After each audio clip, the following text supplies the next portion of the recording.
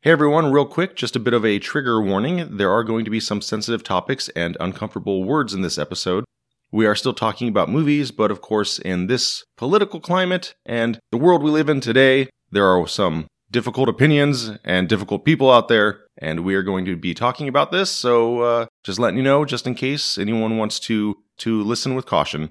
And with that, welcome to Valley West Cinemas. I'm your host, Aaron, and today I am joined by Tara. What's up, guys? We're very chipper for this topic today. I don't know if chipper's the right word, but okay. We're, eager isn't the right word. That's definitely not the right word. Eager sounds horrible, man. We sound like bloodthirsty ghouls at that point. Cautious? Dude, it's early and I've had a little bit of caffeine today, so do you want to actually use the words? The words? Yeah, when you mentioned there was a trigger warning, do you want to actually mention the words for this? Oh, no, we'll get into it as we get into it. There might be something here that could upset you. We're not going to tell you what it is. Well, they're going to see the title of the episode. Okay, well, I'm just saying. That's like every time you try and find a recipe online and it's like 10 minutes of them discussing when stuff. you look up a recipe, why does it have to tell you a whole story about how their grandma used to make it or whatever? Just give me the recipe. That's what I'm saying. But okay, this is the abortion episode. And we are still talking about movies today, okay? This isn't just us soapboxing. We are going to talk about films. And the topic today, because we do have our list and our red pens ready, as always, our topic today is movies with unwanted children. Some of these movies aren't about abortion, but they do have abortion as a side plot or as a side theme. Some of them to an extreme with horror, and some are true stories. And so there's a wide variety here. We're probably the only people in history to compare a Wes Craven movie to a Mike Lee movie. Tara's giving me a blank look. We'll get into it. Again, I know some directors. I don't know all of these guys you're dropping. It's like listening to like a sportscast radio, and I'm like, yeah, that dude played sports better than the other guy did sports. Yeah. Today's movies are Vera Drake, The People Under the Stairs, Gosnell, Dirty Dancing, Fast Times at Ridgemont High, Shazam, AI Artificial Intelligence, Juno, and Flowers in the Attic. It's a good mix of films right here. It's a very odd mix. And the list could have been longer probably, but these are just... Well, the problem is that when you get into unwanted children, I did have a few other movies on here like... Harry Potter. That doesn't really fit with the theme, and though. Annie. That doesn't really fit with what's going on in the United States today. Like, that's not the point, really. Well, in Annie's case, she did get adopted by a rich dude, and then her problems are all over, so... Yeah. When Harry Potter discovers he's a wizard. But it's not really the same thing as what we're trying to get into today. So we're trying to talk about movies that have a more direct correlation to today. Even though there is an extreme, like People Under the Stairs, obviously. Yes. That's not quite the same thing. But you do still have some horrible people in it who don't want their kids. So there you go. We'll talk about it. So Tara, it's a little weird. I can't put my finger on why we came up with this episode topic because I just suddenly thought like, hey, we should do movies with abortions in them. And for some reason, you had the same idea at the same time. And I have no idea why. Like, what could have possibly made both of us think at the same time, like, hey, these are some movies we should talk about. Like, it's weird, right? It's so unusual. I don't know. I think our muse kind of visited us at the same time and thought, instead of like dinosaurs or dragons or something really fun, I just don't know. It's like something just came to us both at once, like the lightning strike. Yeah, it's so weird. Like, I don't know why I would have ever come up with this, but suddenly it's just out of nowhere. Like, hey, this is a topic. I'm wondering if people might be interested in this for some reason. Like, I watch the news sometimes, and it's mostly... Who watches the news? Yeah, it's mostly positive stuff. Like, I don't really see anything on the news to alarm me in any way, right? When you watch the news, it's you feel better afterwards, right? You don't feel like anything in your life is being taken away from you, right? Nothing in the world is going to get any worse because everything looks great. Awesome. America is so great right now. Like, everyone has every freedom. You can marry whoever you want, and no one cares. You can get any medication you want. You have complete autonomy over your body, Tara. It's amazing. It is truly amazing to think about how horrible things were like back in the 50s or the 60s, like when women couldn't even have credit cards. You can't get a passport without your husband's approval or a bank account. You watch something like The Handmaid's Tale and you're like, man, that could never happen here. And now it's a documentary. Yeah. Sorry. I tried to keep going with the sarcasm. I tried. Sarcasm aside, I don't know how deep we'll necessarily get into this because I'm not worried about alienating my listeners. If you listen to the show, you probably get a feel for where Tara and I kind of land on topics, but also too, this isn't a huge show, so there's not a great risk in offending, a couple people who listen, right? I will decide in the edit exactly how much of this we keep. I'm not too sure how much we'll really dive into politics necessarily. I don't like labels, and until America may or may not have elected a sentient orange crouton who is completely unqualified and openly admitted to sexual assault. Until that may or may not have happened, I never paid attention to labels. And I'm not being sarcastic or hyperbolic at all. I just didn't pay attention. I didn't know which political party the presidents belonged to.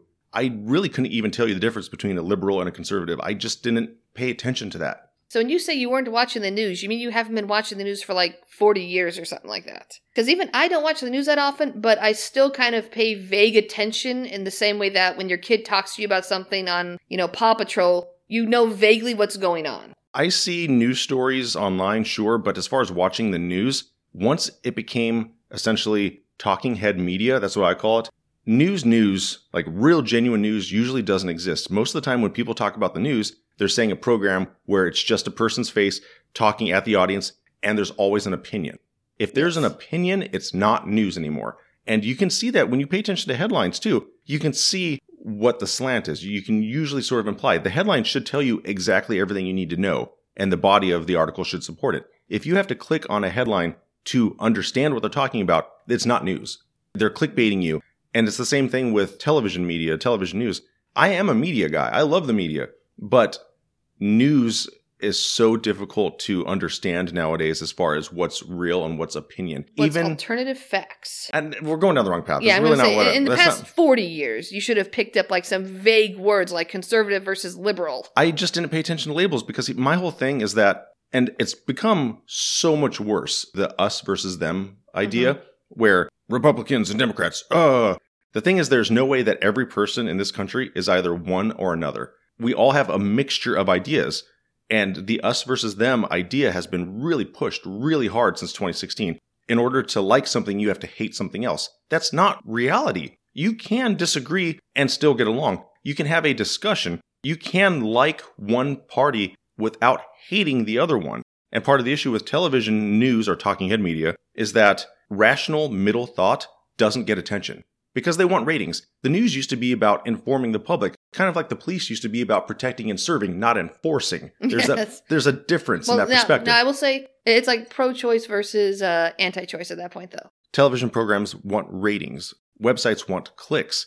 And so they're going to say the worst things, the things that will either scare you or piss you off in order to get that attention.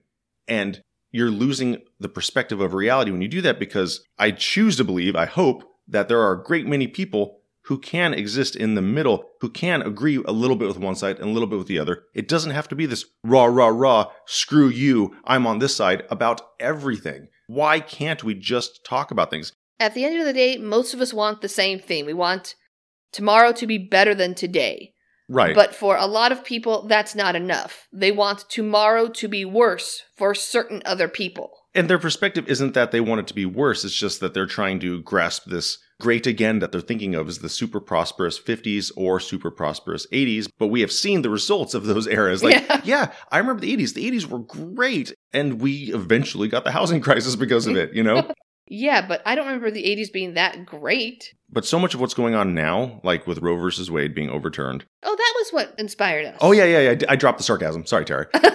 So with it being overturned and all these other things that are being proposed that are happening, so much is about not making our lives better. They say, keep America great, which is a bunch of nonsense because they mean for, white males. Mm-hmm. But so much of what is being proposed is just taking away living. Like gay marriage, that's just people living. Who cares who anyone else wants to marry? Like, that has nothing to do with you. Don't say morality, because what morality? The reality of that is they're probably going to go down the road of religion. That's what's going to determine, that's why gays can't get married. Well, first of all, separation of church and state. Just let people live their lives. Who cares? You want to make everything great? Healthcare. Give us healthcare, please. I think to go back to the idea that I want a better tomorrow for everyone versus I want a better tomorrow for me and mine and screw anyone else. A lot of people look at these rights as because you have the rights that I do, that's diminishing what I have. Or they look at rights as a pie of pizza. The more rights someone else has, the less rights you have, even if it's the same rights for the same people. Right. Yeah. It doesn't make you less special because everyone else has the same opportunities. I just don't get why we can't make life better. Most of these things that I see coming through aren't about making life better. They are making life better for certain people. Here, let me put it this way. The short and simple point is just help people. That's it. But that doesn't work for the us versus them mentality. When you look at any problem in America, or I guess in any capitalistic society, but we're talking about in America specifically, you don't look at who will benefit from the problem being solved. Education, housing, the lack of baby formula. You look at who profits from the problem. Mm-hmm. For-profit prisons, for example. For-profit hospitals. Did you know that an ambulance is not a civil service like That fire or police? That is precisely why I know a lot of people that when they need an ambulance, they call Uber. Because it is cheaper to get to a hospital and not have a $6,000 bill because you needed a ride to the hospital. Yeah, how are ambulances not a civil service like police and fire? I don't understand that. That makes zero sense to me. Again, you have to look at who's benefiting and profiting from the problem, not who's going to be helped by the problem being solved. Yeah. Oh, that's depressing. So, Roe v. Wade. Let's get to the movies. So let's get to the movies. First, let's talk about Flowers in the Attic. This is the 1987 movie, not the more recent television film. The movie has Louise Fletcher from One Flew Over the Cuckoo's Nest and Christy Swanson from Twitter. Sorry, Christy Swanson from Buffy the Vampire Slayer. Who is she in the movie? Is she the older daughter? Yeah, she's the older daughter. Flowers in the Attic is about 4 siblings. There are 2 teenagers and 2 young twins. Their father dies, and so their mom takes them to move in with their grandma under the condition that they have to be hidden in an attic because their grandpa is sick and their grandma doesn't want any kids around. And they end up being stuck in this attic for years. The movie is based on the book by V.C. Andrews, who wrote a whole series of these, and they were incredibly successful. So much, actually, to the point where the movie poster has the silhouette of a Gothic mansion, and in the middle of the poster is the cover of the paperback book. They straight up put the picture of the book cover in the middle of the movie poster. I can't think of any other time that's ever been done. That's how huge this book was. Flowers in the Attic was enormous. I can't think of any other book besides maybe the first Harry Potter book that came out that was that big. Well, I mean, there's a different scale to book success, but either way, It was significantly huge. And I mean, I read it in the 2nd grade. Again, we're going down the path as to what messed you up so bad in the first place. Right. Reading this I knew you were going to laugh about that. Reading Misery in the 5th grade. I was reading the Tommy Knockers in the 5th grade, not about someone getting their foot chopped off. Yeah, to sort of elaborate on Tara's reaction, Flowers in the Attic, in addition to the plot that I described, deals a lot with incest, and the unwanted kids are these 4 children that are stuck in the attic. It turns out that their dad who died was their mom's uncle. Their mom married her uncle. So they are the children of incest. And as they are in this attic for years, the 2 teenagers, a male and a female, and they all have C names like Chris, Kathy, Carrie, and Corey. And then Corinne is the mom. The 2 teenagers start having, at least in the book, a sexual relationship. And in fact, the brother actually rapes the sister in the book. Yeah. In the movie, though, I think the relationship is only sort of implied because the grandma opens a door and sees them laying in a bed together. But since they're all trapped in this attic, it may or may not have been sexual. I read that there are cutscenes from the movie that did elaborate on their relationship and the nudity too. And there were sex scenes. They cut stuff. They wanted a PG-13, which is weird because here's a comparison, actually. 50 Shades of Grey. Think of how huge. Well, no, I'm not comparing the quality of the naughty. I was going to say, don't go down that road. No, Please that's don't not go what I down mean. that road. But as far as the success of 50 Shades, think of that comparatively to the success of the Flowers in the Attic book, but also to a highly anticipated, potentially disturbing, naughty-ish movie. But Flowers in the Attic was PG-13. They didn't want to it was also get an R. Children, so yeah. In the book, the 2 older siblings are 14 and 12. And in the movie, they're played by actors who look much older. So it's like a 20-year-old and an 18-year-old playing a 15-year-old and a 14-year-old or whatever. They don't look like kids. They look like when you watch Scream, they don't look like high schoolers.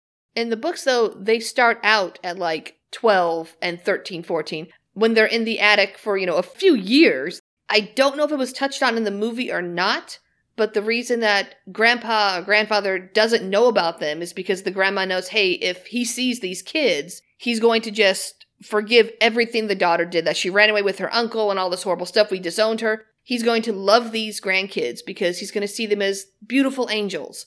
You think that the evil grandma is poisoning them because she's real mean, but it turns out the mom is poisoning. Monster. Yeah, she's terrible. But the mom is actually poisoning the kids because she will lose her inheritance. It's in her dad's will that she will lose the inheritance if she had any children with her uncle. So that's why the kids are hidden. The kids are hidden for that reason, but I don't know if grandma knows about that or not in the will. She does know that her husband, and this is again the books, because the movie I don't think touches too much on this, but the books there's a lot more detail with grandma and grandpa, that he's able to change his will. And he dies Yeah, he while dies. the kids are in the attic, and that's when Mom finds out about the will, but she keeps the kids locked up, and she does feed them arsenic on powdered donuts. Because her thought is that I'll just keep them a little sick. But then the will is read, and she's like, okay, they gotta stay there forever. The last book in the series clarifies why the grandma and the grandfather were so opposed to uncle and the daughter getting together. Well, besides the obvious reason. Well, because they're not uncle and niece, they're half-brother, half-sister. Oh, geez. That makes them even more related? Yeah. So we're talking Game of Thrones style, Lannister, Yeah, it's very complicated. And going back to, the topic of the show, these kids are not wanted overall. The mom chooses to live the high life. She dates and marries a really rich guy. She doesn't want the kids anymore, and the grandma doesn't want the kids either, so they're just basically locked up in this attic. Not to die, but I assume that's the expectation that would happen. Like, what else would happen if they're locked in an attic for years? They find out that the kids are sneaking out of the attic, and so the grandma punishes them by not feeding them for like 2 weeks. Mm-hmm. And so the older teenage son has to feed his blood to the 2 little kids to keep them alive. There's a little kid drinking blood to live. The point is that as soon as Mom finds out that if she's found to have kids at all, ever, she's out of the will, she loses everything. Yeah, and then she disappears pretty much because she's living the high life with her new husband and just wants to forget those 4 kids exist. Yeah, and when they confront her at her wedding, at least in the movie it's her wedding, she denies that those are her kids. Speaking of the ending, real quick, going back to this as a film, the ending in the movie is not the same as the book. Nope. Because they wanted a more exciting ending. And originally, one of the scripts for the movie was written by Wes Craven. In the movie, she's getting married to the rich guy. They confront her. She denies that those are her kids. And the mom ends up falling off a balcony and being hung by her own veil, her own wedding veil. That's a little dark, but okay. Right. Evil must be punished. Yeah, so the mom is like hanging by her wedding veil off a balcony, and the kids walk away, and it's all dramatic. Music starts playing. It's one of those 80s movies where, like in Die Hard, people are dead, and the heroes just walk away like everything's fine. There's so much paperwork. I think it's important for us to emphasize, though, that everything we've said about this movie sounds way more exciting than the movie actually is. Yeah. Kind of like 50 Shades again. Mm-hmm. 50 Shades, I didn't read the book, but I can assume, based on its popularity, that the book is salacious and maybe exciting. The 50 Shades movie is just a dull, boring, who cares nonsense. There's no naughtiness to the movie. Like, yeah, there's some sex scenes in it, but it is not titillating at all. It's so clinical, almost. It is, especially when you have, it just took me out. I was laughing so hard where it's got Christian Grey on one side and Anastasia on the other, and they're texting, and you can see the text messages on the screen as to what they're texting each other. Super exciting. I'm like, man, it's getting me so interested right now in when they're discussing a contract. Flowers in the Attic? Well, it's very similar, right? Like, yes. It sounds so exciting with kids drinking blood and poisoning and incest and all these weird gothic melodrama moments that we're describing, but the movie is just so dull. I think if they remade it today, it'd be a lot more. Well, but they did. They made a TV movie, though. But even still, like, you can only do so much on regular television. Yeah, I'm saying remake it, but make it rated R. Sorry, Tara. I mean, it sounds like we're saying we want to show the siblings banging. Like, that's not what we're saying. No, not at all. But I want to see the it's more. It's salacious. Make it dark and depressing and weird and scary. That's the whole point and part of the books. Make our stomachs drop. How terrified like these kids are at some point when they realize we are not getting out of this attic. We are here until we die, especially when the little boy twin dies and the 3 kids are left in the attic going, what happened? There's so much dread in the book, and in the movie it's just kind of boring. The movie is slow and boring. But it was a great way for people to be introduced to the idea of what to do with kids you don't want anymore. Put them in an attic. Yeah, it was just so bland and lifeless because it takes place in this beautiful, amazing mansion, and you have Louise Fletcher from Cuckoo's Nest. It could have been so mean. Like, make us feel something. We don't need to necessarily see the really gross stuff, but make us feel something. I don't know if like a Wes Craven type or a Tim Burton type could have done this better, but they could have gone a more melodramatic direction. Manipulate us, make us cry. Or they could have gone a sort of fantasy direction, like A Little Princess or Secret Garden. Show us the world that these kids are escaping into, maybe in their heads. Have paper flowers turn into real flowers.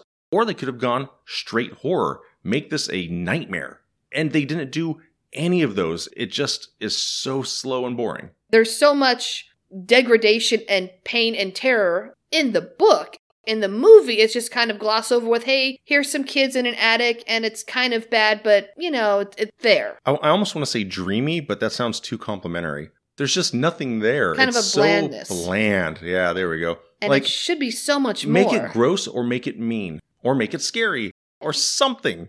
Have a focus for the movie so we actually feel and understand what the characters are going through beyond they're trapped in an attic. But they also don't have stuff like smartphones or computers or TVs, really, so... That terrible moment in a movie where someone says, hey, does anyone else have reception? Oh, God. Yeah, I hate that. I'm going to cross off Flowers in the Attic. I did like the book. The sequels were kind of iffy, especially yeah, just when read you the got first more. book. You don't read the rest of the books. There's like 1,000 of them because after V.C. Andrews died, somebody kept writing them under her name. For Flowers in the Attic, there's like 6 books, and The Garden of Shadows might be the only one worth reading because it details the grandma's life. Yeah, I don't know. Just the first one. First one and last one, skip the ones in between. Wouldn't that be neat if they released a paperback movie tie-in of the book and it was the cover of the book, but in the middle was the picture of the poster of the movie? You're stuck on the poster, dude! It's so weird. Like, can you imagine if Jurassic Park came out and it was that T-Rex logo that we all know, and in the center was a picture of the paperback cover of the Jurassic Park book?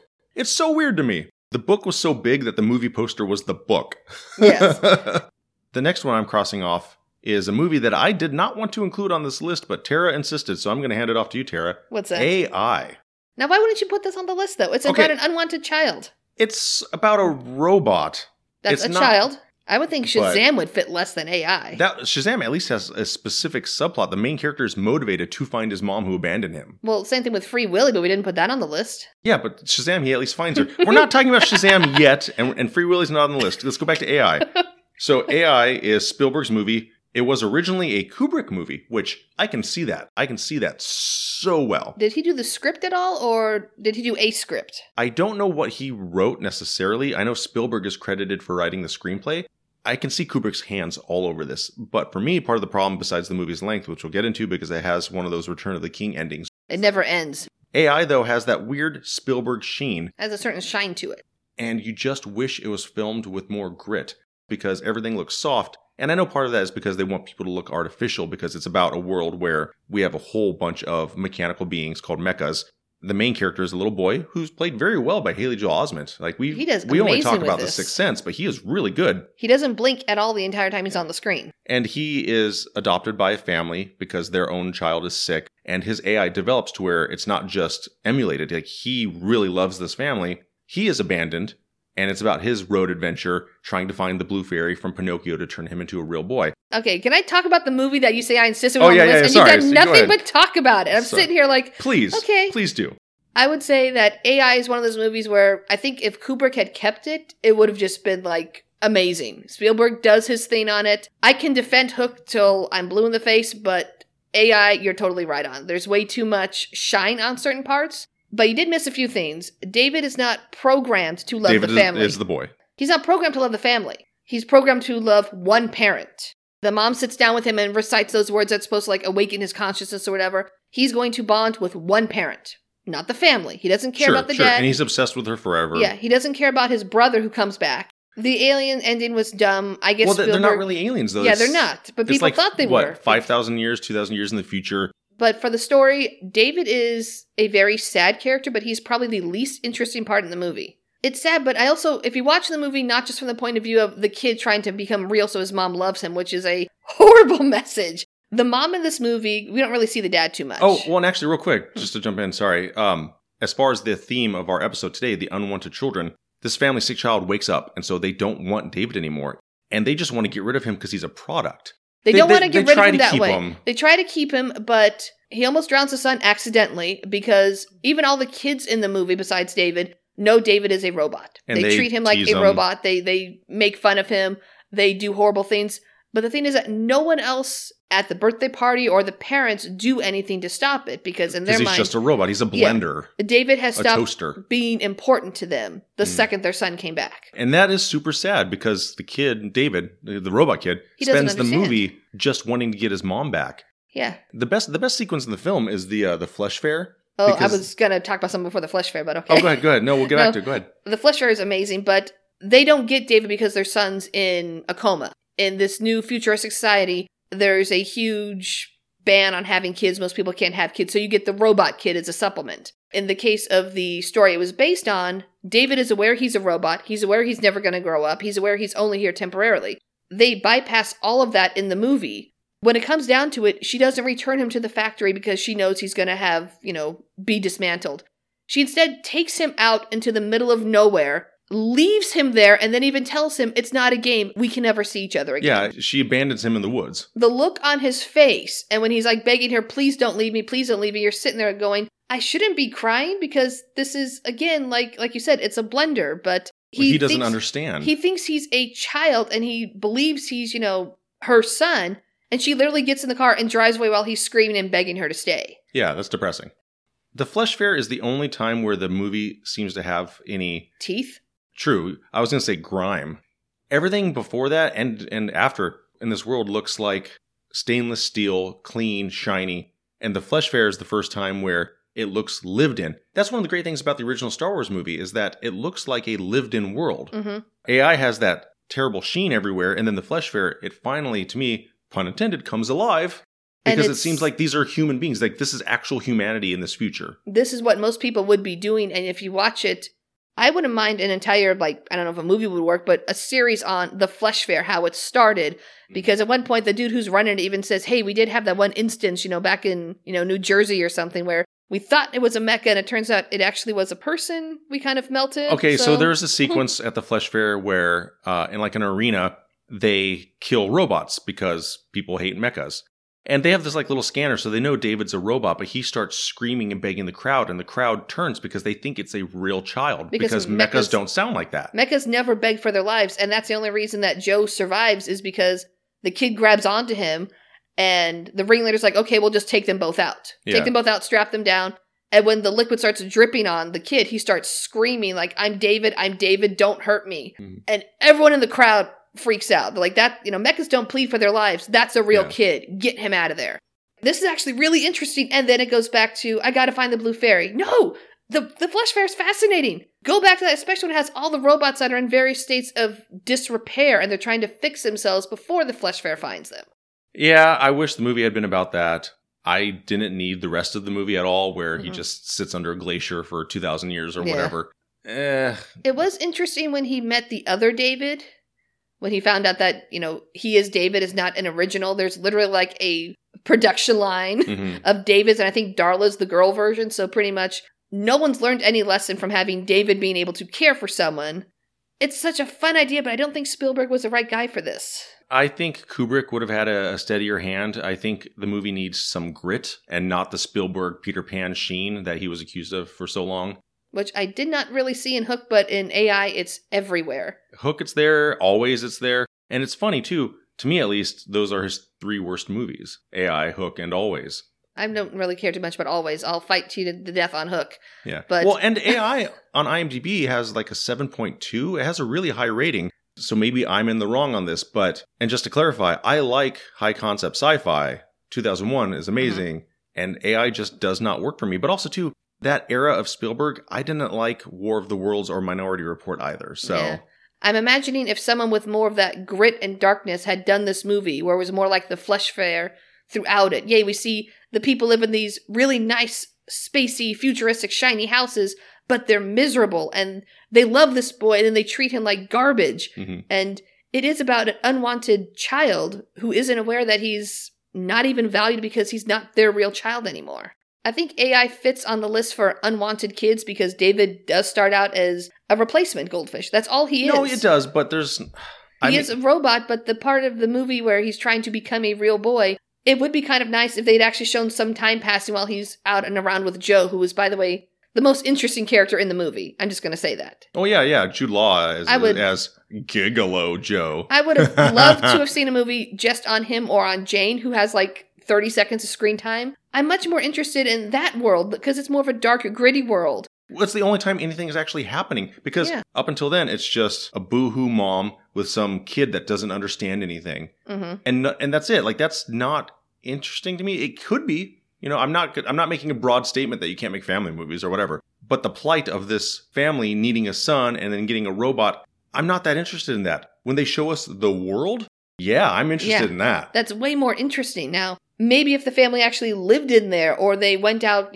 grocery shopping or did something where they were trying to prevent him from interacting with other mecha, we could actually see them interacting with the world. But wherever the parents live, it seems to be totally away from that. They're loaded. It's kind of like the Home Alone family Oh, where you see that house and you just think to yourself, what do they do for a living? Because growing up... Yeah, that was Tara, a massive house. Yeah, like Tara, you and I grew up in opposing neighborhoods. We lived right by each other. We didn't live in Home Alone type houses. And so when I would see movies like Home Alone or even Christmas Vacation, and you see these houses and these giant yards, who are these people and what do they do? Yeah, my thought when I saw Home Alone, the mansion, I was like, is that guy the president or something? Because that is a huge house. He's got to do something where he gets a ton of money. He's probably an accountant. Probably. Or he's a... You know what? If Home Alone was remade today, if they did an actual remake of Home Alone now, I feel like the dad would be the bad guy because he's clearly some sort of businessman, right? He's one of those loan officers that's constantly, buying up apartment complexes and jacking up the rent like $3,000 a month. Back to AI, though. I am crossing it off. I wish I liked it. I don't. I'm going to have to cross it off. I mean, I do like the movie. I like parts of it, but I think with a different director, it would have been a lot better. But that Flesh Fair, man, if you watch nothing else on this movie, just watch like 10 minutes of it. You can probably find it on YouTube. Just know that's the best part of the movie. It's interesting. It is. When you watch these, the robots, they're not going to beg for their lives. But you can see they're scared as much as they can be scared. Next, we'll talk about Shazam, which was in our DCEU episode. So you've heard mine and John's opinion on it. Tara, Shazam. I thought it was a pretty good movie. I don't want to say it's cute and it's fine, because again, that just sounds dismissive. It's very dismissive. Cute, fine. I mean, it's about a kid in foster care who is trying to find his mom. He does find his mom, and she wants nothing to do with him. Mm-hmm. Which it's kind of weird, because in most of these movies where the kid wants to find their birth parent, I don't want to say the real parent, the biological parent, most of the time the parent's like, oh, okay. Let's go ahead and break this down, because there's two things to talk about here. There's the theme of the episode, the unwanted kid, but then also it's a superhero movie. So we'll get to that. Let's talk about the unwanted kid part. So like you said, Billy Batson, I think is his name. Mm-hmm. He is a troubled foster kid who keeps getting in trouble. The reason he keeps getting in trouble is because he's trying to break into cop cars and find all of the public listings of people with his mom's name. He's trying to track down his mom because he was lost at a fair or something when he was about 3, it looks like. Yeah, so it wasn't that he was taken from his mom, it was that he was literally just found. And he goes through the public foster care system, and he is always looking for his mom. And he does eventually find her, and she says that he was abandoned, that she left him on purpose, that she saw him with the police and thought that he would be better off with them. I don't think she said that he would have a better life. I don't think it was that hopeful. I think it was just... Don't you love that line, though? I gave you up to have a better life, and I don't know anything that happened, but I'm trusting it was better than what I could give you. Well, they show his memory of it, and then they show her memory of it. So you see the same scene twice. And in one, she's the pretty happy mom, and in the other one, you see her frustration at this child's behavior. Yeah. And it's kind of neat. That is kind of cool. And like you said, this is one of the only movies I've ever seen where he finds her and she just sort of pushes him back and says, no, thank you. It's like, no, if I wanted you, I would have found you. That's kind of a hard lesson for anyone. I don't care how old you are. If you're looking for someone, biological parents or anyone, to be told, yeah, I don't care. I don't want you. Go back to wherever you came from. That is just one of those gut punches where you're like, there's no coming back from this. Yeah, that's sad. It's interesting, though, and actually, you know what? That's the thing about Shazam. I don't love it. I liked it. I did like it. Mm-hmm. I like Shazam. But my enjoyment of it is more out of surprise. It doesn't follow the usual trope of the kid finds his birth mother or his real mother and, whatever. And she loves him and everything. It's roses and happy. It's a lovely, happy ending. No, it doesn't have that. It also has, with the superhero stuff, some darker elements. The villains who are hidden from the trailers are the 7 deadly sins. The superhero stuff is pretty fun.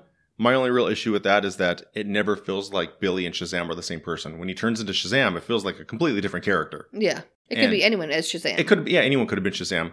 The overall enjoyment of the movie is just the surprise that, this isn't as dark and depressing as Batman v Superman. It actually has a wicked sense of humor and almost like an early Tim Burton-y sort of feel with the monsters and the villains and the Christmassy setting. It was made by a horror director, so you can get that sense from it. Yeah. And my enjoyment, again, isn't so much that it's good. It is, but it's not so much that in that, it's not awful. Yeah. It's not what I was expecting when you see a movie about, okay, here's an orphan, an unwanted kid who becomes a superhero. We kind of see where this is going, and some of it does follow that path. His real family is the family that adopted him. Yeah, but he does have that realization that, hey, my mom, my birth mother, my bio mom, didn't want me. She abandoned me. There was I wasn't taken. I didn't lose her. She didn't die. She literally just abandoned me there. Yeah. And he does come to terms with that, if I remember right. His foster siblings are his real family, is what he comes to realize. Which is nice. Like, you know what's coming. You know it's going to go that direction. But it's not as sugary as it could have been. Yeah, in the DCEU scale of things, Shazam is lively. It's a lively and creative movie. There are actually instances of creativity where you just don't necessarily expect it to do what it does, which is nice. I appreciate it more than I like it. But I don't dislike it at all. Yeah. It's still a good movie, though. It's not one I will sit down and watch over and over again. But if it's on TV, I'll at least watch parts of it going, okay, I do remember this. This was kind of funny. The Shazam stuff is fun. The superhero stuff is fun. I'm bulletproof. Even as an adult, if I got superpowers all of a sudden, I'm like, dude, anyone who cuts me off in traffic, they're going to be feeling it in a minute. I am crossing it off, though. Not because it isn't thematically close enough to what we're talking about. It's just, it's good, and that's it. And I see what else is on here, so I am going to cross off Shazam. It's a good movie. I enjoy it, but I see the other movies on this list, so I will cross off Shazam now and save myself the debate later. Let's talk about Vera Drake, which is one of the movies that you probably never heard of. But you know the Vera Drake because she's been in a lot of movies. You know the lady that plays her. Oh, that's what you meant. Yeah, Imelda Staunton. She was, once again, bringing up Harry Potter. Yep. She was the woman in pink. Oh my God, what was her name? In Harry Potter 5. Dolores Umbridge. Dolores Umbridge, okay. Yeah, so Imelda Staunton is the actress. You've probably never heard of the movie, though. So the movie Vera Drake is by Mike Leigh. It's about an abortionist in 1950s England? Yeah, I believe so. I think it's the 50s. Abortion is totally illegal. In the early 2000s, it felt kind of like a Miramax-y sort of Oscar bait attempt. It probably was. A lot of these types of films were coming out in that era. It wasn't a big hit, but also, too, it was directed by Mike Leigh. And Mike Leigh is not really famous. He's known to movie nerds, obviously, but he's not Spielberg. A marquee name. Yeah, he's not like Spielberg or Kubrick. If someone says Mike Leigh, unless you regularly shop the Criterion Collection, you may not know who he is. But now I'm thinking of Vera Drake if it was done by Spielberg, and that's just a horrible image. So Mike Leigh, he is known for, if this is the right term, improvisational movies. And so even though he has received Oscar nominations for screenplay, he doesn't write the scripts out. He writes characters and emotions, and the actors improvise their lines. That was the big thing in Vera Drake, because if I remember right from behind-the-scenes stuff, you had the character Vera Drake, who's the abortion doctor, a midwife as well, I believe. She has her certain stuff that she does, but the rest of the movie, her family has no idea what she's doing, and the actors and actresses had no idea until the end of the movie comes and she's arrested that that's what the movie was really about. The idea is that the character's keeping it from her family, and so they kept it from the actors playing her family. It's very interesting, and you might think that it's boring, and some people probably do, but he did a movie called Secrets and Lies, which received some Oscar nominations, and it's great. And that one is about a woman who was given up for adoption, who finds her birth mother. Oh. And it's about how that disturbs this woman's family so much. And it's hilarious. And that sounds bad to say. No. It's so funny and so depressing and dark. It mixes those tones very well because it's presented like a normal drama. There's no scripted melodrama, so the dialogue feels very natural. So when the family screams and argues at each other, it feels like you're watching a real family fight, which makes your stomach drop a little bit more, right? Because it seems so real.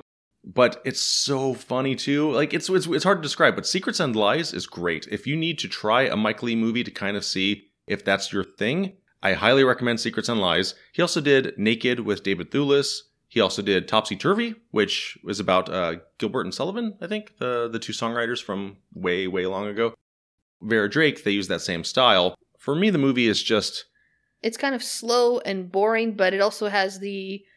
You don't actually see the procedure being done, but you do see how Vera Drake herself is very nice to the girls that come to her, tells them what they have to take care of, and is very nice and professional. And she does it all for free.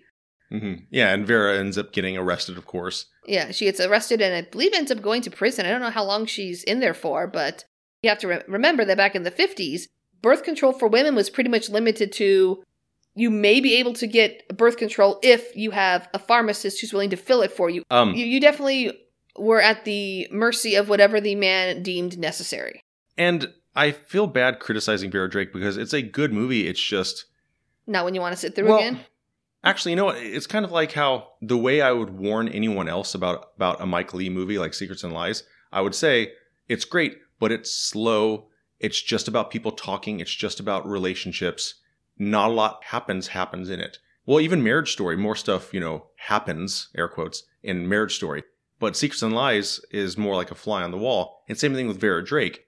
It's not documentary style per se, but it has a dry, naturalistic approach that does sort of translate, I hate to say as boring. I wouldn't call it like boring. What you see on the street normally does not excite you. It doesn't make you go, ooh, I want to see that. But you see someone on the street yelling and screaming at their significant other. You're kind of interested because, hey, what's going on over there? Yeah, it's just a normal drama, which sounds really dismissive. It's cute in a normal drama way. That sounds even worse. Don't say cute. No, it's not cute. Vera Drake is not a cute movie. It is not cute at all. Vera Drake is one of those movies where I feel bad cutting it because it's good. I just, there's nothing in particular that I can recommend necessarily. Even the improvisational nature of it. Like, I can only recommend that so much because if you don't know that going in, you're never going to assume that people are ad-libbing. It's fly on the wall, and that doesn't always work for me. Not saying bad at all. It is a good take as to what some women have had and will continue to go through when they need a service like this. Well, wait a minute. So what would anyone go through today when everything is so perfect and you have complete autonomy? You're totally not watching his face right now because you can't see the sarcasm. Yeah, I'm trying to sell the sarcasm. I'm hoping it's coming through. Because if not, you're going to get a lot of angry... Why would that happen today? What do you mean women are going to go through that? Yeah, it's... The sarcasm aside, it is a very dark movie when you look at this, not from the perspective of this could happen, but this is happening and will continue to happen pretty much. There are darker, bloody movies about this. This is kind of cut and dry with, hey, there's a little tiny bit of hope, but sometimes that's not enough. Talking through this, though, I do kind of wish I'd put Secrets and Lies on here because that would have been one of my final three. And that is about an unwanted child. She's an adult in the film. Yeah, well, yeah. But it is about an unwanted child. I definitely recommend Secrets and Lies. It would have survived if it was on here, but I'm crossing off Vera Drake. I'm kind of curious about Secrets and Lies myself because I haven't seen it, but you said there's some kind of humor in the fact, like the family turns on the mom, or what happens? The mom is a little daffy. The mom cries a lot, which we normally shouldn't laugh at, but it's so funny. Let's talk about one that I'm definitely keeping. Fast Times at Ridgemont High. Just the name alone, I remember this movie because I think of the 80s and high school, and I think I saw this, was it late 80s? 83, actually. Okay, so or I saw... 82 even. So I didn't watch this until the 90s, but thinking, man, high school's going to be kind of cool and kind of weird, but the main message with the storyline with the abortion kind of flew over my head because I watched this as a kid not realizing that was ever a thing. Yeah, well, Amy Heckerling, who also did Clueless, directed it. There's an abortion subplot in the movie where Jennifer Jason Leigh gets pregnant and she goes and gets an abortion. And the movie was sort of criticized for how okay she is afterwards. Mm-hmm. She's not sick or depressed and crying. It was sort of criticized for how normal she is afterwards. But the film was also praised for how normal her decision is treated. She knows what she wants to do or needs to do. And there's no big speech. There's no big screaming fit with anybody. It's treated as such a normal thing. And also, too, even the sex scene, the scene where she gets pregnant, is not romanticized in any way. She's just staring at the roof of a dugout. Yeah. And Fast Times actually shows it as sort of weird. She's having sex in a dugout. Yeah, and she's just sort of laying there and staring at the ceiling. That's not what you're taught about usually. I'm assuming you ever get sex ed that's even remotely honest sex ed. It's between, at least for the girls, I got this version. It's you and your husband. There's different versions, don't get me wrong. Yeah. Yeah. There's, you and your husband, maybe boyfriend, fiance, but usually your husband, and marriage, it's more that stuff. Never once was there mention of, unless you're one of those girls, that, you would be doing this in a dugout. You would be doing this, in the back of a car. You'd be doing this like the dirty girls do. Yeah. And it wasn't portrayed as amazing, and it wasn't portrayed as a horrible mistake. It was just sort of normal and disappointing for her. And that was it. And which is kind of normal, actually, which is why I think a lot of people were like, well, my kids would never do that. But yeah they probably will. They probably are. Fast Times was actually written by Cameron Crowe, who wrote a book about his experience where he, very much like Drew Barrymore in Never Been Kissed, he went undercover in high school for a year to write a book about being in high school. And that's why the characters sound like, they're actual teenagers Yeah. and not 20-year-olds talking about, teenage stuff. Well, I don't want to say true to life because there is some exaggerated 80s humor. And it has the Spicoli character, which is on the poster. You see Sean Penn, the Yeah. surfer dude. But then you have all these different little vignettes of related characters. And the most famous scene, of course, is Judge Reinhold imagining Phoebe Cates coming out of a swimming pool, saying, "Hi, Brad." And she takes off her top in slow motion to Moving in Stereo by the Cars. And that scene ruined so many VHS tapes because people would rent it, pause it and rewind, so the film or the tape in the VHS would stretch. And so when you rented Fast Times, there would always be tracking lines on that scene because of the amount of times people would rewatch it. It's one of the most famous nude scenes in Hollywood history. So another reason why a lot of people probably, I say a lot, but people did not like this movie because it showed high schoolers as high schoolers. They're teenagers. They're going to make dumb mistakes. They're horny teenagers, which makes the mistakes even more problematic. Yeah, the reviews are really poor. Because it wasn't a romanticized version like maybe 16 Candles, The Breakfast Club, and Grease even. And it wasn't a slapstick version like Joysticks or Police Academy or whatever. This was more of, this is actually kind of what happens. It's still the Hollywood version of it, but I do like Fast Times. I watched it again recently, but again, as a kid watching it, I kind of missed all of the nods and the indications of the abortion because I didn't understand it. I was like, okay, so she's in trouble, so she went to the doctor, and she can't tell her parents because, I don't know, she doesn't want them to know she's sick. I don't know, for better or worse, depending on your point of view, it handled it in a way that movies hadn't really shown it, at least not in an American teenage comedy. Yeah. That this is something that can happen, pregnancy can happen, in a way that's not necessarily romantic or pleasant, and she just handles the situation that in the way that she sees fit because 30 years ago, you can make this choice. Yeah. But even in Grease, the topic vaguely came up and it was just kind of hand brushed away. And then at the end of the movie, oh, I'm not pregnant, it's okay. But I thought you meant the country Grease. I was very confused for a second there. No. Because Grease was the first movie I saw as a kid watching the high school stuff. So I was like, okay, so this is high school, even if it's 50s. You're going to have this stuff, but you don't got to worry in the end because everything's going to be fine. I love the idea that Danny and Sandy are dead. So, epilogue. At the end, the car at the fair flies away in the movie Grease. Not the country Grease. In the movie Grease, the car flies away with John Travolta and Olivia Newton-John, and they're all singing that song and waving to their friends. The camera goes in the air, and their car basically flies off, which is a very strange ending. And the idea is that in the very beginning, they're describing in their song how they met, where Danny saves her from drowning. So the idea is that he actually died saving her, trying to save her, so they both drowned. And the whole movie is a fantasy in their heads in the afterlife or purgatory or whatever. And so when they fly away in the car at the end, that's them going to heaven because they're actually dead. Anyways, back to topic. Okay. I'm going to keep Fast Times at Ridgemont High, at least for now. I don't know if it's one of my 3, but it is a very good movie. It's not a silly comedy. It's not a dumb comedy. It does have comedic moments, but there is some over-the-top stuff. There's some silliness. There's a great moment with Forrest Whitaker in his car. Because Forrest Whitaker, dude, Nicolas Cage, Anthony Edwards, there's so many people in this movie. There is some silliness, but it's a little more grounded than we're used to for this era of comedy. I think some people might be sort of turned off by there not being a through line. There's not a plot per se where the movie is about, oh, I'm going to turn this person into the prom queen. And then at the end, she finds out it's a bet. Storyline. It's just the course of a year and these little vignettes of characters getting jobs, working at the mall, where working at the mall was the coolest thing ever.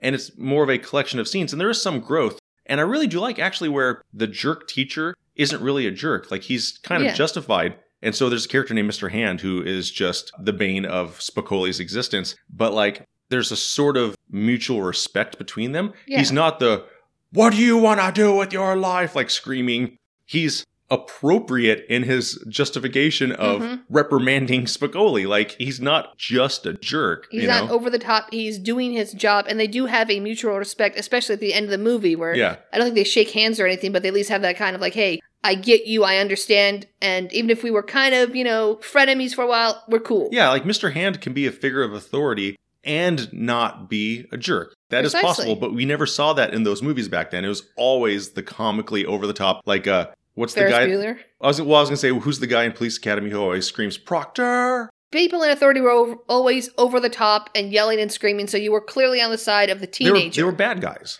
Yes, but I remember some teachers I didn't get along with in high school, and even at the end of the school year, I could say, hey, the bad teachers were bad, not because they gave me bad grades or I thought the class was boring, but because they had to deal with me. Maybe that, or because they didn't like the subject, because they were burned out, because they had other stuff going on. I'm keeping Fast Times for now. I'm keeping Fast Times as well. I was going to say, let's do Dirty Dancing, because that, kind of like Fast Times, has abortion as part of the movie, but people tend to forget about it. Well, yeah, it's not about that. That's just Yeah. a part of the movie. And kind of like Fast Times, though, the way it's handled is what's kind of interesting and appreciated, at least for me. This might surprise you, Tara, but Dirty Dancing is one of my favorite movies of all time. That does not surprise me. I was surprised more that you cut Sin City without, hesitating. Oh, okay. Than saying Dirty Dancing is one of my favorite. I'm like, okay, that's acceptable. I could see that. I love Dirty Dancing so much. The I remember soundtrack is great. I still have the soundtrack. Oh, I the have soundtrack is so good. the She's like audio the wind. tape. You I have know? the freaking audio tape of it somewhere. When they re-released this in theaters, I went and saw it 2 days in a row. I just kept going back. I love Dirty Dancing so much. And Did you go there in costume, like you're the first person online No, with the that's Star funny. Wars guys? like a Star Wars cosplay for Dirty Dancing. But no, oh man, I miss Patrick Swayze. Ugh, Yeah. that one hurt. That was sad. And the worst part about losing Patrick Swayze was that we lost him in between two other big stars, so he was just kind of pushed aside.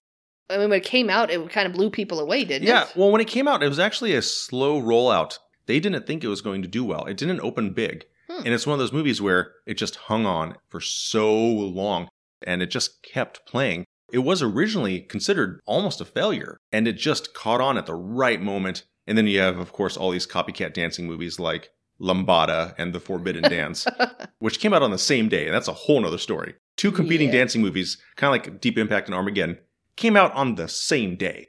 Dirty Dancing, for me at least, I don't know how to describe it. It's not particularly romantic. It's not particularly dramatic. But for some reason, it's one of those movies that is completely the sum of its parts. Mm-hmm. I can't really pinpoint exactly why I love it, but man, it just gives me the feels. I mean, also, it doesn't make the 50s look like this amazing, wonderful time. Yeah, there's some sadness, but it's not a depressing movie. The whole reason that Baby gets together with Patrick Swayze's character, the name escapes me right now, is because... She's horny.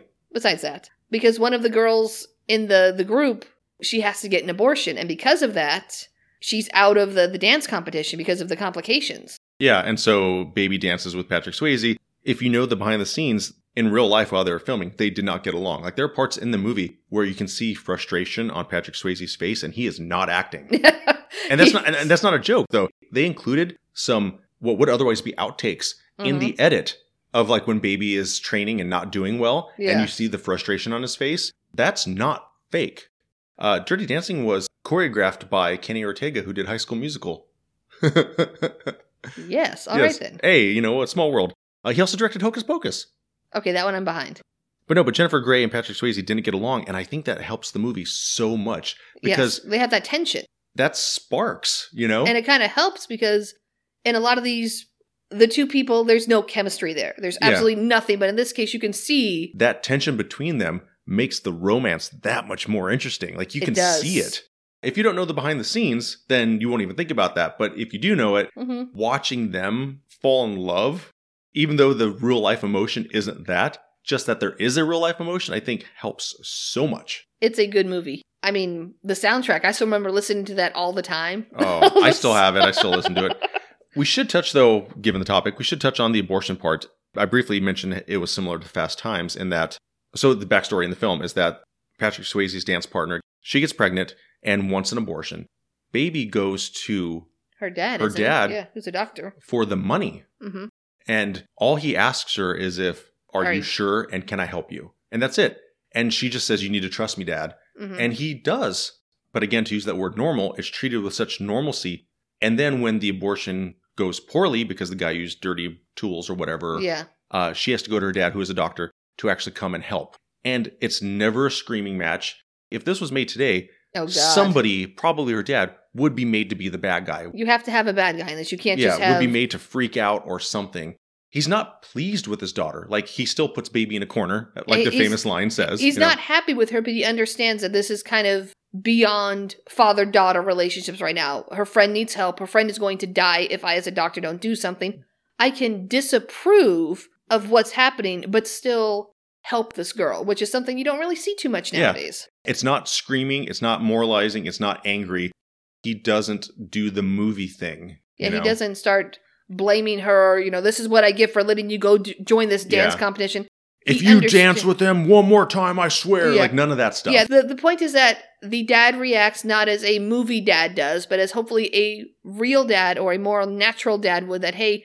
Would possibly do it. Yeah, my daughter messed up. She's come to me for help. I can be angry and disappointed once the problem is dealt with. They don't say it directly in the movie, and so this might be me just imagining things, but when she goes to him for the money, he probably thinks it's for her.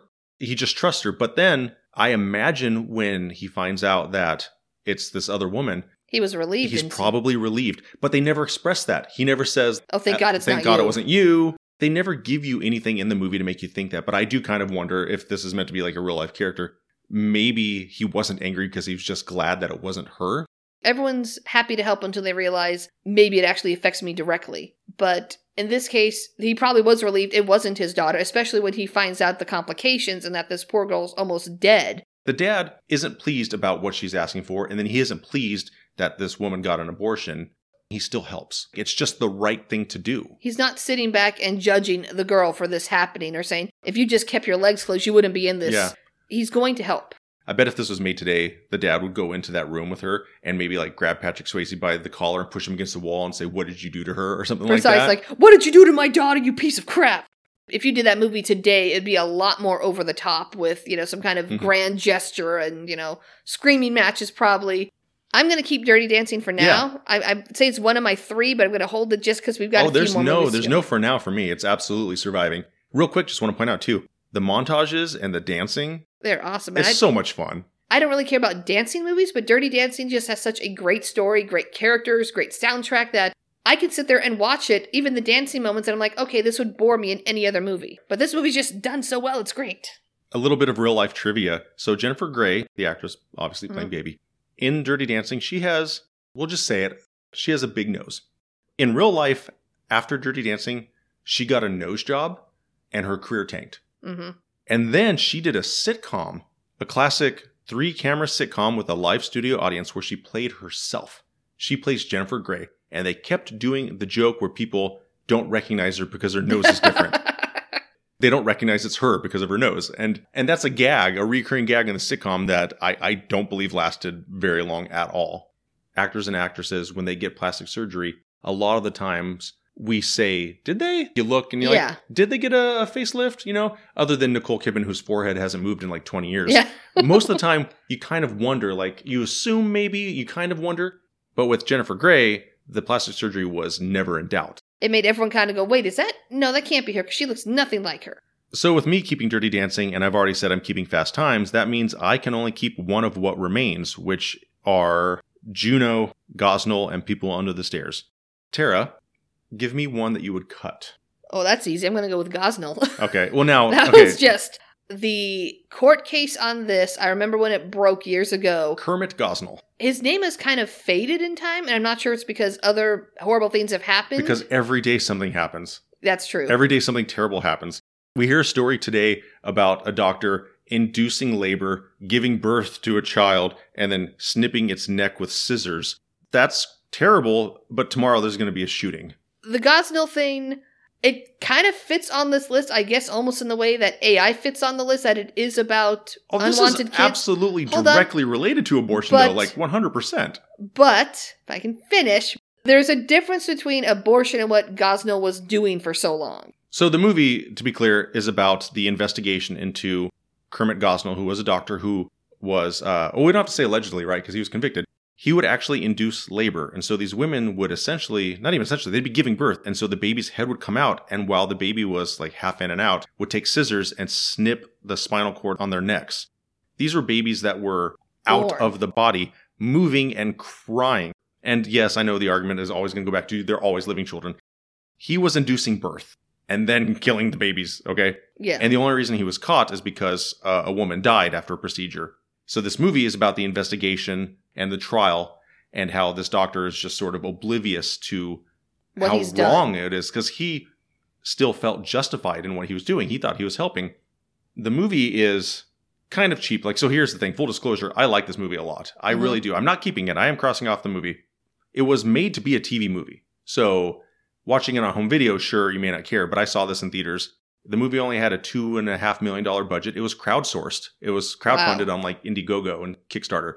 The movie is made from a conservative slant. It was made by people who are pro-birth. I'm not going to say pro-life because once you're born, they don't care about you. Just like George Carlin said, like once you're born, they don't care about you because if they did, we would have healthcare. We would have school lunches, better education. We wouldn't want a wall on our Mexico border because if you are pro-life, then let people live their lives, right? And when you think about it, the preborn, I think is what they term, they're the most undemanding people you could ever have because they don't need anything. They don't demand anything. They exist in potentia. They can be whatever mouthpiece you want. I don't know who said that. I saw a tweet with that quote where it said that the unborn are the easiest people to rally for because they don't ask for anything. Yeah, they literally... Someone much smarter than us said that. Yeah, but it's kind of weird because in Gosnell's case, if this is the only alternative that you can get, you will go to someone like Gosnell. I mean, I know it's really hard to argue or justify one way or the other when you put what could be considered an arbitrary time frame. At what point in time is it no longer okay to get an abortion, right? Assuming you're okay with abortions, where's the line drawn? Is it 10 weeks, 15 weeks? Like, where does it stop being okay? And I would definitely say that when the baby is out of the mom and crying, that's when it stops being okay, for sure. Well, at that point, probably before born. that too, but definitely at that point. People like to use the term partial birth abortion, which means absolutely nothing. That is a political term. But statistically, most women who are in their third trimester mean to have the pregnancy continue. They mean to have their kid. But back to the topic of the film itself, it was made by conservatives with that intent. But weirdly, the movie doesn't come off as having an abortion is bad message. It has the message that what he was doing is bad, which I agree with. Yeah, so... And so it's sort of weird that you didn't need that they fully intended, they marketed it to the conservative market. The movie actually was made in 2015, and they spent another 3 years just trying to get somebody to put it out. It's the first, essentially what's meant to be a propaganda film that I've seen to where they don't sell the message that they intended. I don't get this movie as an anti-abortion movie. To me, this movie is just a movie about a guy that killed a bunch of kids. But either way, though, I do like the movie. It is cheap. So if you do watch Gosnell, just keep in mind that it has sort of a Lifetime movie kind of look and budget. But I did enjoy it. If you want to watch a movie about cops investigating a clinic and a guy going to trial, I mean, yeah, it's kind of interesting. You know, and politically, I don't know where you fall, but to me, I don't know the movie anyone is, who looks at Gosnell and says that he was doing good things. Right.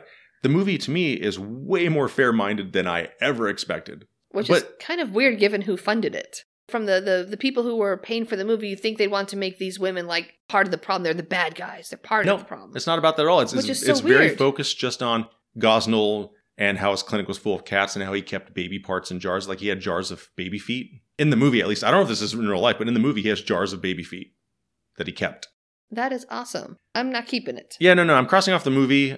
Again, it's super cheap, but for me at least, it was an easy watch, you know? I mean, well, okay, easy watch is the wrong way to phrase that. No. You all did not see my head just whiplash around. Like, that's not what I mean. I mean, the hell, man. For what they intended to make, and given the topic, surprisingly, it's pretty good, but also like cheap and relatively poorly made. Imagine a dark, depressing Lifetime movie made with a political slant that fails, and it's, you know, it's watchable. It has Dean Cain in it, you know, and there's another Lois and Clark reference. That's not saying much about Dean Cain, though. Yeah, I know. Okay, I'm crossing off Juno, which actually kind of spoils the movie that I'm keeping. Juno, my problem with Juno is not really the fault of the film, I don't think. No? When Juno came out, I thought it was great. I loved it. I laughed. It's still funny. It's still funny now, and I would be tempted to keep it. The problem is Juno is a victim of time. Kind of like other movies that are successful and have a whole bunch of copycats. And even the writer of Juno, Diablo Cody, who won the Oscar for it, even she has not been able to replicate her own success because people expected her to write a certain way. And she's written a few other movies like Young Adult, I think, and Jennifer's Body. But the reason that I don't want to keep Juno and why I say it's a victim of time is that watching it now, it's just kind of annoying. It's cringe. And it's so much of that, like that kind of wacky humor, the not quite Hot Topic humor, but the little snarky comments. Hot Topic humor. Well, and that's the thing. What you're describing is the way Diablo Cody writes. And back then, it was fresh. It was new.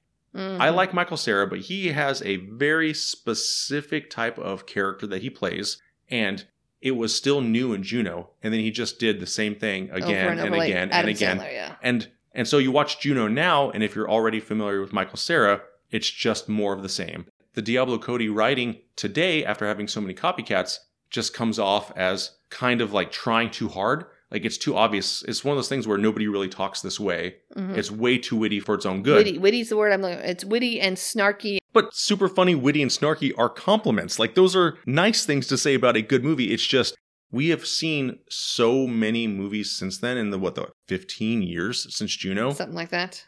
Where going back to it is the problem. So if I had only seen it back then, I would probably be keeping it. I'd probably be praising it more. But having rewatched it, just the attitude and, like you said, the snark and the wit, it feels forced. I'm not going to criticize wit because that's not something to be criticized for. Back then, it was a breath of fresh air. It was something cool, new, and exciting. Like, wow, these guys are so clever the way they talk. I will say I watched Juno when it came out, and I did not like it. Okay. And the people that I watched with were like, oh, this is a great movie. Didn't you give me Juno on DVD? Didn't I get that from you? I don't remember, but I hated the movie then. And you hated it? I thought it was, looking at it for what it was, I'm like, okay, I get it's a teen pregnancy movie. I've seen these, but it is the biggest anti-abortion movie that you've ever seen without coming out saying it's anti-abortion. Hold on, I will explain. She sees me trying to interrupt. Yeah, well, you went on your big tangent, and now it's my turn. No, go ahead, it's fine. You have a teen girl who finds out she's pregnant. She tells her parents, and they're kind of like a little disappointed, but they're mostly laughing. Hey, man, I didn't think that guy had it in him. This is kind of funny. Oh, and J.K. Simmons, man. He's awesome. She does think about getting an abortion. She goes to a clinic, and at this clinic, they have one person that goes to her high school outside with the sign screaming, your baby has fingernails, don't murder your baby. Now, I understand it'd be a totally different tone if they actually had a, legitimate crowd, like people are out there protesting. I've seen it when I drive around. But she goes to the clinic, and in the clinic are the only people in the movie that are horribly unprofessional. The ladies in there, the secretaries, filing their nails. They ignore her. There's an ashtray on the table that's full of dirty bandages. It's clear that the abortion clinic is not somewhere Juno needs to be. So she has a panic attack, and she runs out. So she decides she's going to give the baby up for adoption. So she finds a nice married couple. She gets back together with the dude who impregnated her. And everything kind of ends on this, yay, everything's good note. They're not going to show her having the emotional distress of signing away the adoption. Because guess what? Even though you have removed the baby and you've given it to someone else, your body's still producing all the milk. Your body's still going through the post-pregnancy symptoms. I mean, it's just, but it's a comedy. They can only cover so much. They never show people stopping to take a dump in a movie either. But they do. The dump is always a punchline, though. They never just show a random person having to stop to go poo. Movies can't cover every detail, and it's a comedy. But here's the thing. It's a comedy, but it's a comedy where it's very clear that Juno's choice is not a choice at all. Her choice is to have the baby and raise it, or have the baby and give it to this wonderful couple that really wants to adopt it, and they're pretty well off, and the baby's going to be great. Never once is the choice Juno could get an abortion, because, okay, the movie would be over in 30 minutes, but it doesn't have to be. Juno is the biggest, best, well-made comedy that is anti-abortion, which is a sentence I never thought I would say. If you watch Juno at all with the realization of things that are happening nowadays or even in the past 2 or 3 years, this is a comedy, it's Hollywood, but it is played for much more laughy snarks than anything has a right to be. Yeah, the movie doesn't have to be just about her choice, but she doesn't have a choice. Well, I do agree about the way they portray the clinic. I never got an anti-abortion perspective because one thing I say in real life is, don't ask me a yes or no question if the answer can't be no. And so with Juno, her choices are abortion or not, right? So why can't she choose not? That doesn't mean that it's an anti-abortion movie. If they had actually shown the clinic where the people weren't clearly rude, dismissive, didn't care about her, if they showed the clinic that they were the same nice people as everywhere else in the movie, her choice would have been valid as, hey, this is not for me. But because the abortion clinic is portrayed as this negative place where people don't care about you, they don't want you there. You're saying the writing is making the choice versus having a character make a choice. Precisely. I mean, to me, I just saw it as a character's making a choice and they wrote it to be this choice, and that's fine. But of course, obviously, there's meaning in everything. And bringing up Harry Potter, strangely, for the 4th time in our abortion episode. A sentence you never thought you'd say. Right. It's always been a little weird and uncomfortable for me that the bankers in the world of Harry Potter are goblins. Yeah, that's a kind of a... Like, I love hard. Warwick Davis, but like even still, you can't help but think of some historical perspective there, right? That's really hard to watch. I mean, I can't quite put my finger on it, but I feel like associating goblins and money, like I can't... Especially with the makeup they use, the prosthetics. Yeah, I can't help but there's some sort of historical memory. There might be some time in history where someone has compared these things in discouraging and disparaging ways. Like, I don't know. Yeah. I would have no problem with Juno at all if the people in the clinic had been written to be, good. I would have maybe kept Juno at that point because then her choice would have been valid if I don't want an abortion. I thought I could, but I don't want it now. I will find a good family to adopt this baby to. Or I might keep the baby myself. But instead, her choice was limited to these people treated me bad and this clinic is bad and it's dirty. So my choice is made. I can't go here. Yeah, I'll give you that. For a comedy movie, it didn't need to have that. It was a cute movie, not to be dismissive. Again, clear that spot with the clinic. I would have probably kept Juno. I'm not cutting it for any reason as angry as you sound. For me, it's just so much time has passed. So many other things have come out that watching it now, the things that I've said that are complimentary don't benefit the film that much anymore. This is going to be a weird comparison, but kind of like early Eli Roth movies. So Cabin Fever and Hostel. Oh. If I watch Cabin Fever or Hostel now, they are not good movies. And it's so weird to think that they were liked back then. But of course, you have to look at the, extreme era of horror and early torture porn and stuff like that. But you watch Cabin Fever now and you just hate everybody. It's not as clever as you thought it was back then. Time is what is crossing off Juno for me. When we say movies are timeless like Wizard of Oz, that means that it doesn't matter how much society has changed. We still like it decades later. Juno was the first, I think, big one recently that addressed teen pregnancy in a pure comedy aspect. Well, it was hugely successful and got Oscar nominations. It won for screenplay. It is a well-written movie. It is funny. I just want to be extra clear despite Tara's anger. It's not a bad movie. It worked back then, but just not now. So I think we're down to the last one on our list. The last one is People Under the Stairs, which was a Wes Craven movie, came out in 92, I believe. And I think I saw it when I was about 6 years old. Has a very young Ving Rhames. People Under the Stairs is about a home in an inner city where I think they're the landlords, right? For a couple blocks. And it's this white couple and it is an urban area. And so there is the whole race perspective because that's a big part of the movie where it's a white couple controlling the rent of a black neighborhood. And a man and a young boy decide to break in. Spoilers, he dies. And the young kid has to figure out how to escape this house from these twisted landlords. Like, they're not just landlords, they are evil. Like, they're monsters. Yeah, these people are monsters. And they're only credited as the man and the woman, I think. Or mommy and daddy or something like that. Or mommy and daddy, something like that. And they're played by Ed and Nadine from Twin Peaks. That casting obviously had to be on purpose because Twin Peaks was 2 years earlier. So they knew that they were casting a married couple from a TV show as a married couple in this movie. Except for in the show, they're quirky and nice. And in this, they're just monsters. They keep children that they don't want under the stairs. And these are people that they've acquired because they want to... to be more clear, they kidnap these kids. I think they're all boys.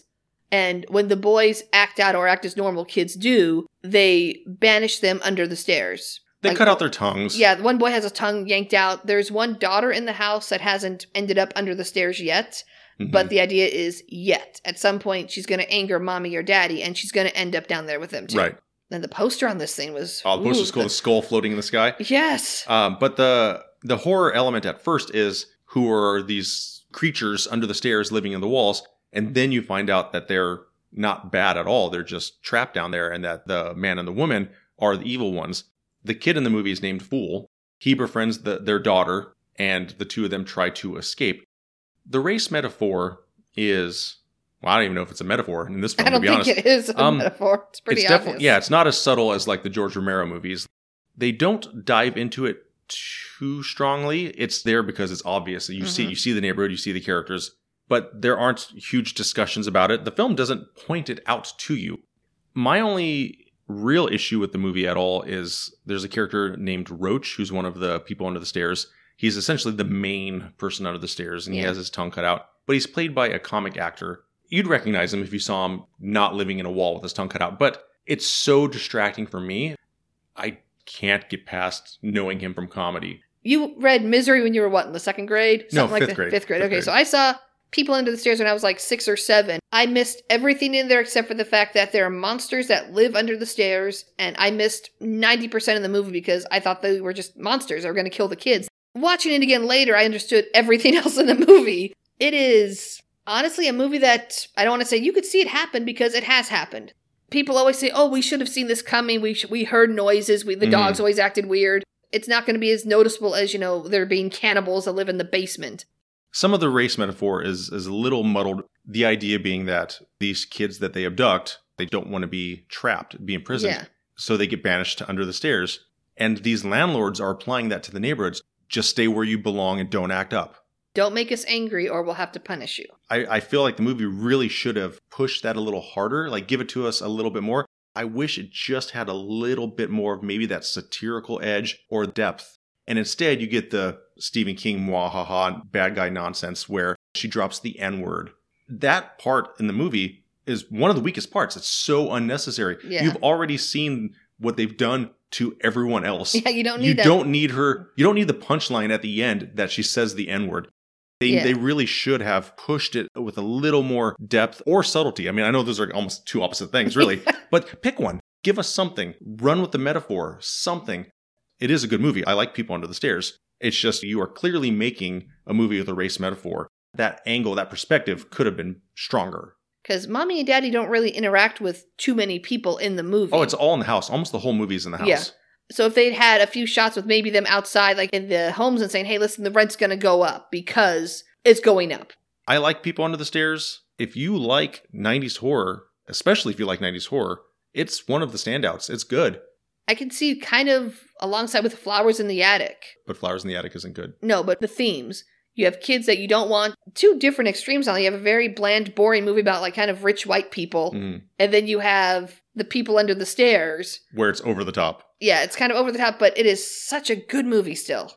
The actors playing mother and father, they are the best part of the movie. They are awesome in their terrifying. cruelty and bizarre meanness. They are awful in the most fun way. They make being bad look entertaining, but in a bad way. So you're never rooting for these people. Like, no, man, they're misunderstood. No, they are monsters, and you know they're monsters, like almost from the get-go. You just don't know how bad they are until a little later. So to double back then, if you like 90s horror, absolutely, People Under the Stairs. As you can tell by the other films I've eliminated, I am keeping it. So I have my 3. Tara, what about you? I've got my 3. We might have the same 3, actually. Okay, let me hear it. What do you got? I've got People Under the Stairs, Fast Times at Ridgemont High, and Dirty Dancing. Wow, it's happened again. As for me, now playing at Valley West Cinemas are The People Under the Stairs, Fast Times at Ridgemont High, and Dirty Dancing. What do you think? Let us know on Twitter at VWestCinemas or Instagram at ValleyWestCinemas_podcast. If you'd like to support the show, please visit patreon.com/ValleyWestCinemasPodcast. And of course, please rate and review. It helps us a lot. I'm your host, Aaron. I was joined today by Tara. Thank you for listening.